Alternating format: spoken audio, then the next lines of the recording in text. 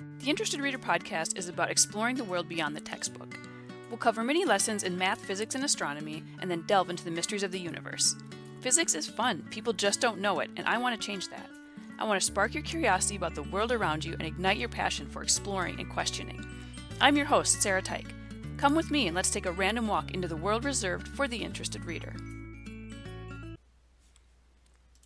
Hi everyone, this is Sarah Tyke from the Interested Reader podcast.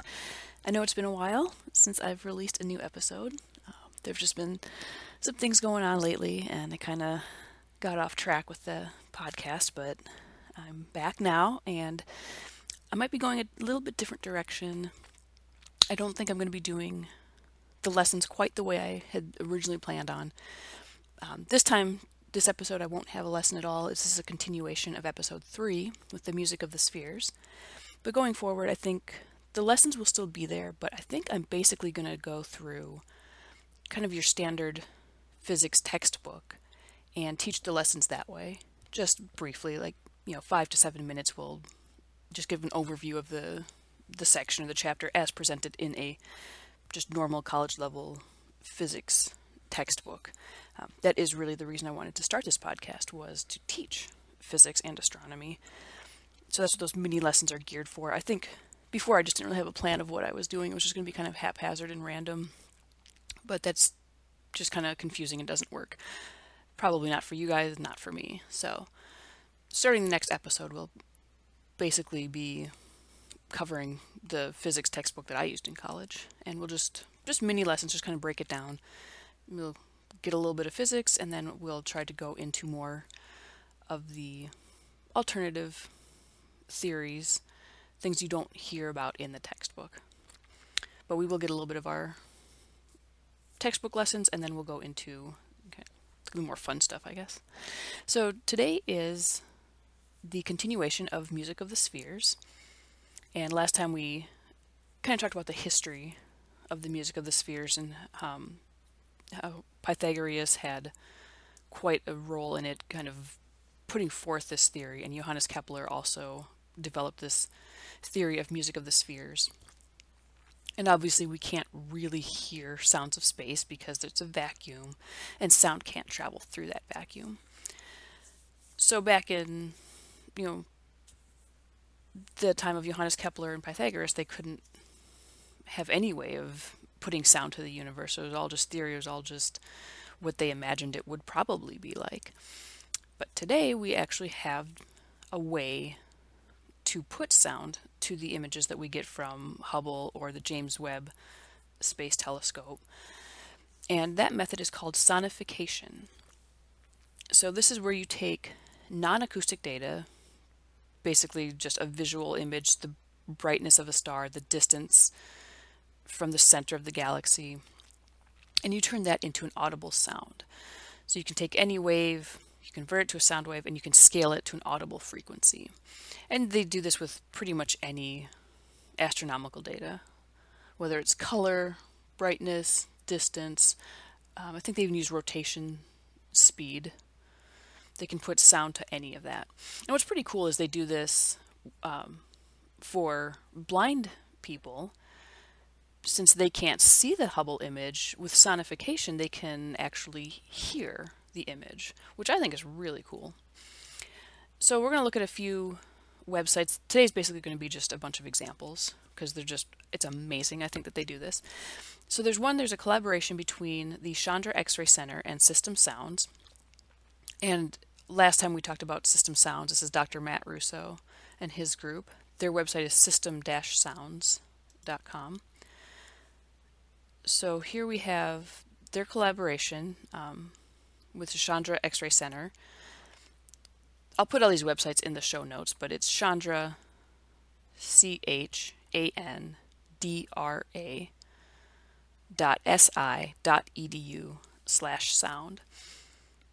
So here's their homepage, and it's a universe of sound, and you can have all these different astronomical bodies they've sonified. So I've pulled up a couple. The site was kind of slow to load on my computer, so I have a couple pulled up here.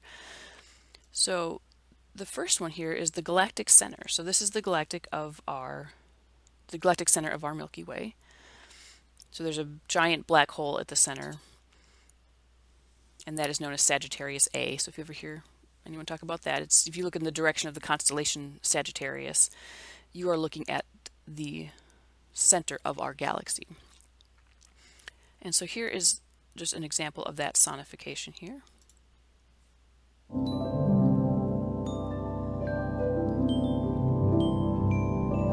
So this is what this group would say our galactic center sounds like.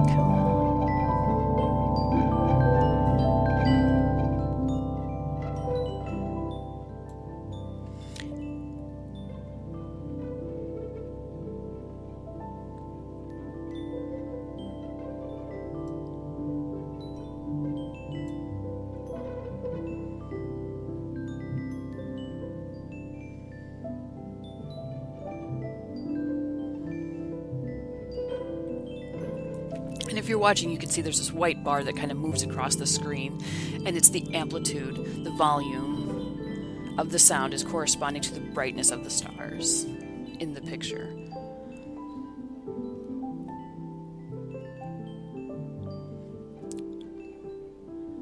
So that's just a view of the center of our galaxy and what this group would say is the sound of it. And of course, they have assigned the instruments to the stars. Another example here is SN 1987A, or Supernova 1987A. This is one of my favorites because this is actually the supernova that got me interested in astronomy. And it was in a biology textbook in high school. So I had already registered as a biology major at the University of Florida. So this was my last semester, my last month of high school before I was going to go to college. And we were covering, it was one of the last chapters of our biology textbook, and there's this picture of the supernova, and it had to deal with the fact that all of the elements that we have in the universe that make up everything on Earth and make up everything in our solar system, it all comes from stars that have exploded, like this supernova 1987A. And I saw the picture of this thing, and I was just mesmerized by it. And my first thought was, I want to see one. And so I started thinking, can I be an astronomy major? Is that something that I can do? It never seemed like it. I'd never considered it. I had been interested in genetics and marine biology, and I was just set on doing something with life sciences. And I see this picture, and then I start thinking, maybe I could do astronomy, but it just didn't seem something that I could do. It was something that other people did, like smarter people, you know. And I was like, can people just major in astronomy? Is that a thing? Can you just go to college and anyone can be an astronomy major? It was just mind-blowing to me. So I was like, you know what? I'm going to give it a try. So I did, and a few stumbles here and there, but I made it through. But it's all because of this supernova. So the designation 1987A means it was discovered in 1987, and the A means it was the first supernova discovered of that year. Apparently they now shortened the name to SN 87A. So here is this guy. And they start in 2009 with the data collection. I believe they end in 2012. So let's take a listen here.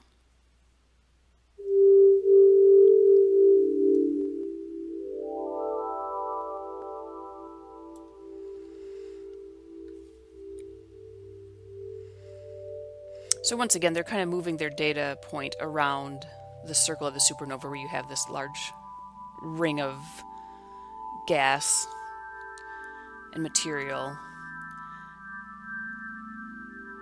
And as the image gets brighter, you'll hear the sounds.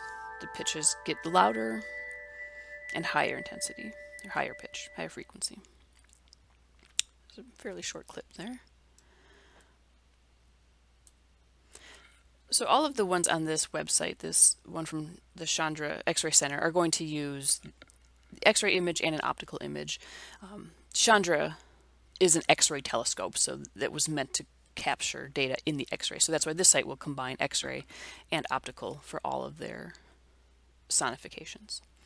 And one last one I liked This is one of my favorites, is called M104. It's also known as the Sombrero Galaxy. This is also one of my favorites because when I was in astronomy at the University of Florida, one of the courses we took was an optical astronomy course. So we'd actually go out and you use your almanac to find an object that you want to look at with a telescope, and you find out where it's going to be in the sky, on what day, on what time. And we went out to our observatory, and the goal was to actually plan where this object was going to be and take a picture of it. And it's a lot harder than it sounds. So me and my group, we were out there, we were looking for this thing, and every time you take a picture, so what you have to do is you have to take a long exposure picture, because galaxies are so far away. You can't just take a snapshot. Oh, we didn't get it. Let's take another one. Take another one. You have to do exposure of 20 or 30 minutes sometimes. So you'll sit there and you'll wait and you'll collect data, and you'll be the camera's just collecting data. You're waiting, and then you can look at it and see if you got it. And most of the time we didn't, and we couldn't figure it out.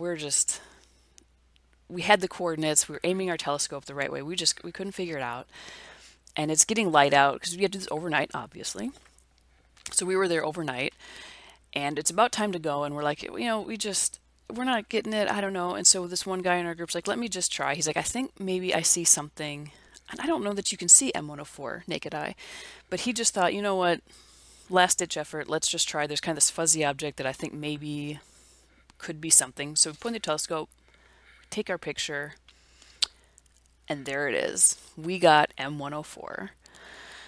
And it was so exciting because you could actually tell that it was the Sombrero Galaxy. And our professor said that it was actually a very decent image, for what we had done, because we didn't have that much time to collect the data. So it was, not the greatest picture, but we got it at the last second. And I've always loved this galaxy. So here it is on the Chandra X-ray Center sonification site. Let's just take a listen here.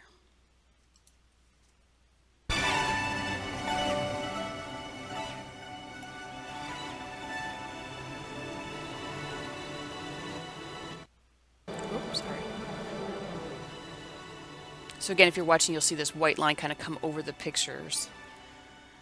That kind of shows you the amplitude of the stars in the galaxy center as it goes over it.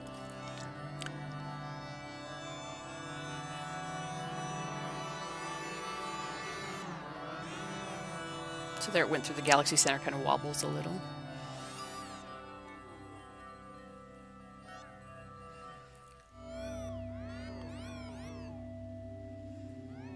So if you're watching, the middle picture is the combined image of the X-ray and the optical. This is just the X-ray sound. And the first one we heard was just the optical data.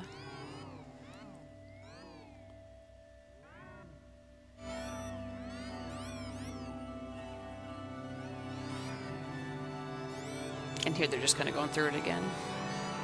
All of them together.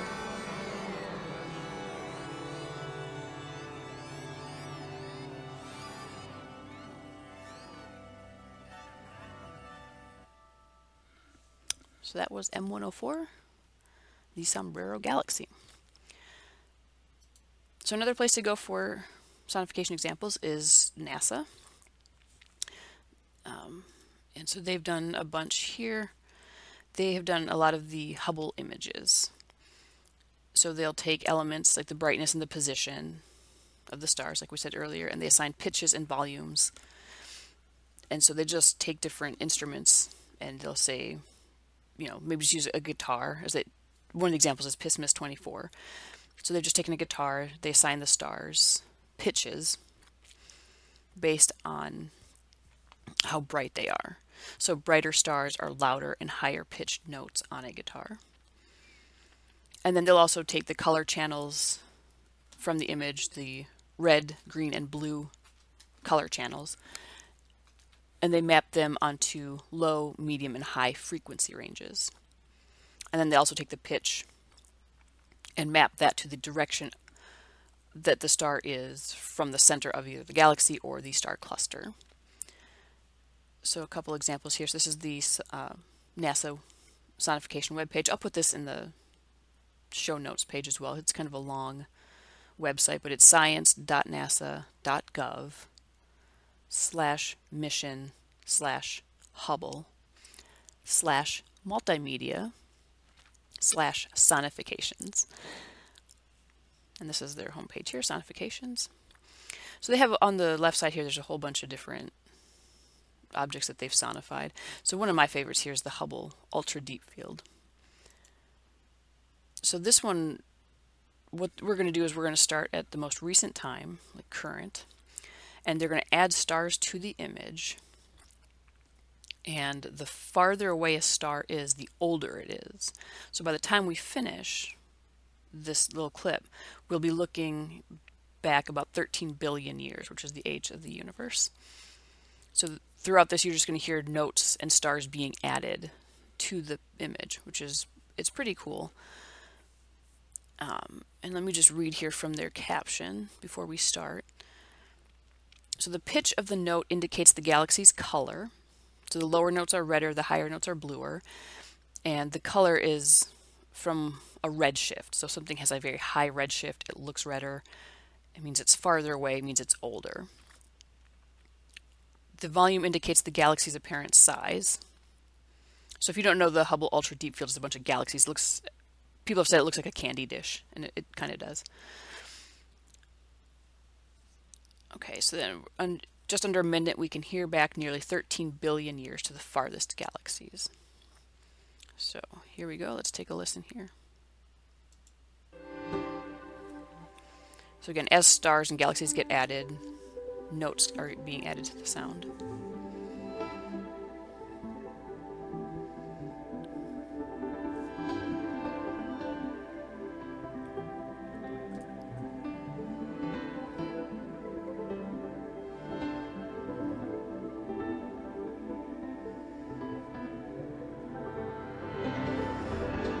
So we're at about 6 billion years, about halfway there.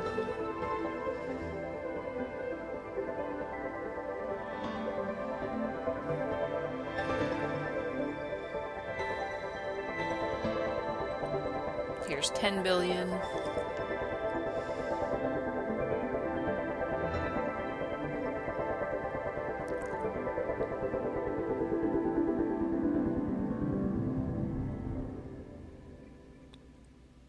We end at 13.35 billion years. So it's always been one of my favorite pictures too, just because it's iconic, and those are all galaxies in that picture. I mean, there's hundreds. I just think that's incredible. So again, here we are on the NASA site. We can see if there's any other interesting ones. Here's supernova 1987A again.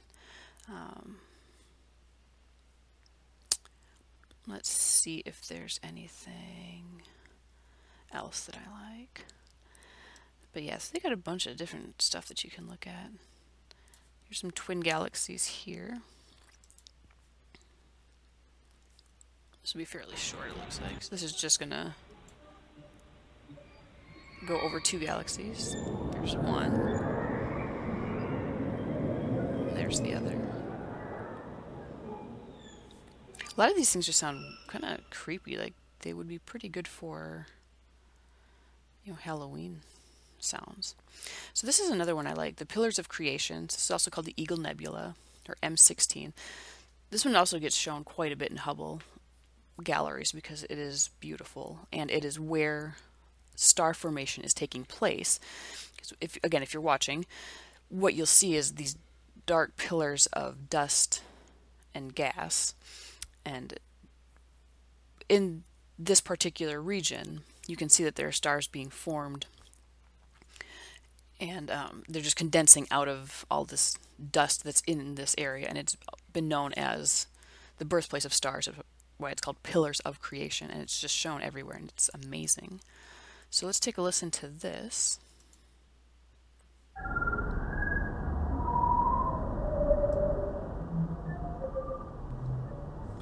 So here we're going to one of the first pillars.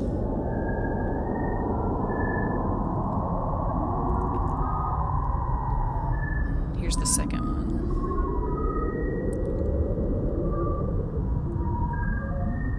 And that's the last one there. And then all the other little blips and beeps in the background are just stars you'll see in the background image. So anyways, those are some examples of sonification. And again, the last site that I wanted to look at, we addressed this in episode 3 too, was this system-sounds.com. So this is one of the first ones that I had seen. I think we played some of these last time. The TRAPPIST-1 system, which has a resonant frequency among all of its elements. There's the black hole, which is pretty creepy, again, for a Halloween soundtrack. That would be good. So, I mean, you can just go and explore these websites. Again, I'll put these 3 in the show notes. And I think there's just a lot that you can go out there and explore. Let's just see what this guy is. This 5,000 exoplanets. Watch and listen to the discovery of the first 5,000 exoplanets.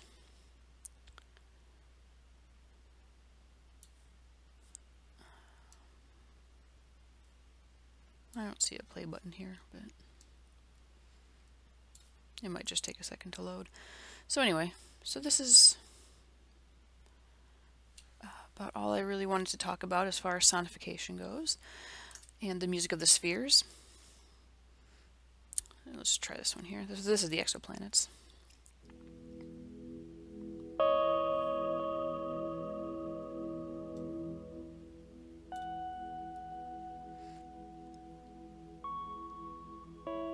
So each of those notes is a planet being discovered.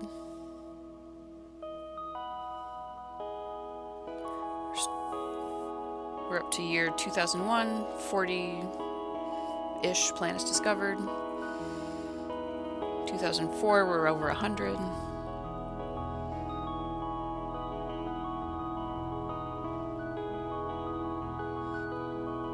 2009, we're in 300s. It's pretty fun to watch, too, if you get a chance to go to the website and actually watch this.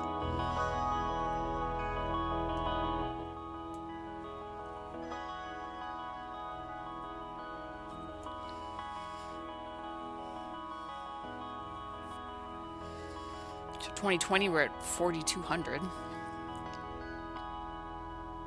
There we go. 2022. 5,005 exoplanets.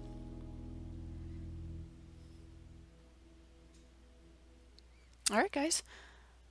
That is it for the music of the spheres. I hope it wasn't too boring with just a bunch of sound clips, but I think it's just incredible that they've put sound to the universe, and it's just amazing to listen to it. And obviously it's, not real. The universe doesn't sound like guitars and violins, but it's as close as we're going to get. I think it's a good representation, and they're using actual data for it. So I think I just find it amazing, and I hope you guys got something out of it. I hope you enjoyed it. And if you'll join me again in 2 weeks for episode 5, we'll kind of get underway with some physics lessons and some other interesting topics. If you have any questions, you can email me at sarah@theinterestedreader.com. There's also a Facebook group. You can post questions there. I do my best to check and respond as I can there. I also had a newsletter. I haven't been doing that either, but I'll probably get back into that. We'll see. But also, if you go to the website, theinterestedreader.com. Again, I haven't been updating it, but I'm going to get back into that, so you can contact me there. There's a contact submission form. There's a couple different ways to reach out to me. So if you have any questions, you have any ideas for topics you want to hear, let me know, and we will get into it. All right, thanks, guys. I will talk to you later. Bye. I hope you enjoyed this episode and are inspired to question and investigate the world around you. Let me know what you're thinking about. You can contact me through the website, theinterestedreader.com, send me an email at sarah@theinterestedreader.com, or join the Interested Reader group on Facebook. I'll see you at some later time T, where T is greater than T naught, and T naught is equal to now. Thanks for being an interested reader, and I'll see you next time.